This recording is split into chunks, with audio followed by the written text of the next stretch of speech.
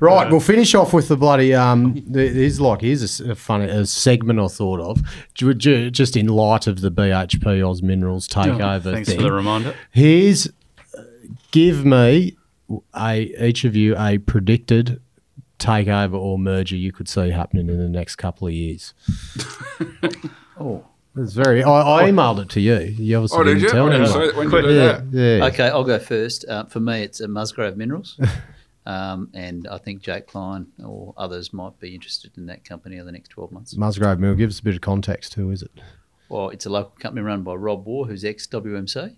They've got a joint venture with Evolution, but they've also got their own ground, and they've had some cracking results. About a 900,000 ounce resource. 900,000 ounce resource. Really well run, technically sound.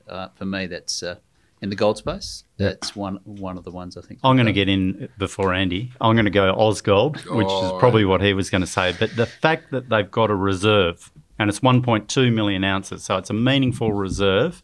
And I think that the project fits the parameters of what would appeal to a mid-cap producer.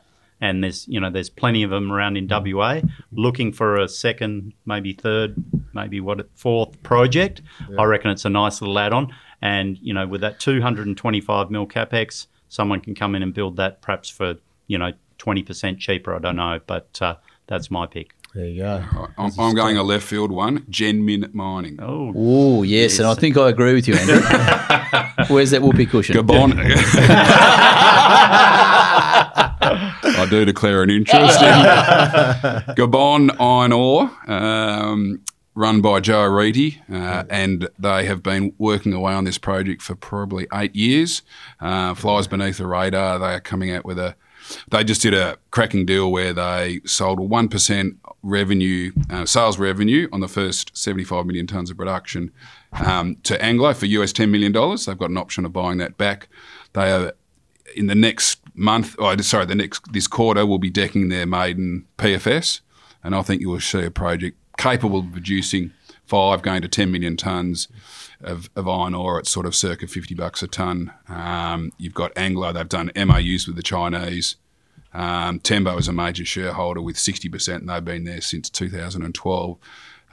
Joe Reedy, who runs it, has had 3 previous takeovers. So, and I think fair to say that Fortescue have now started to negotiate. Yeah, Fortescue are pretty active in Gabon with an old with a state-owned project. And non-Aussie, non-Aussie. So that whole thematic of the Chinese wanting non-Aussie iron ore. So anyway.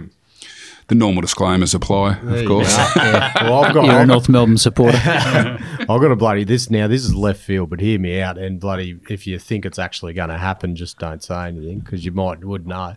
I look at like the underground mining contracting industry and the synergies and everything. So Pit and Portal got bought out by Emeco, Pybar got bought out by a coal mining company over east, and as I said, there's a big theme for mergers and reducing costs and the whole synergy side of things.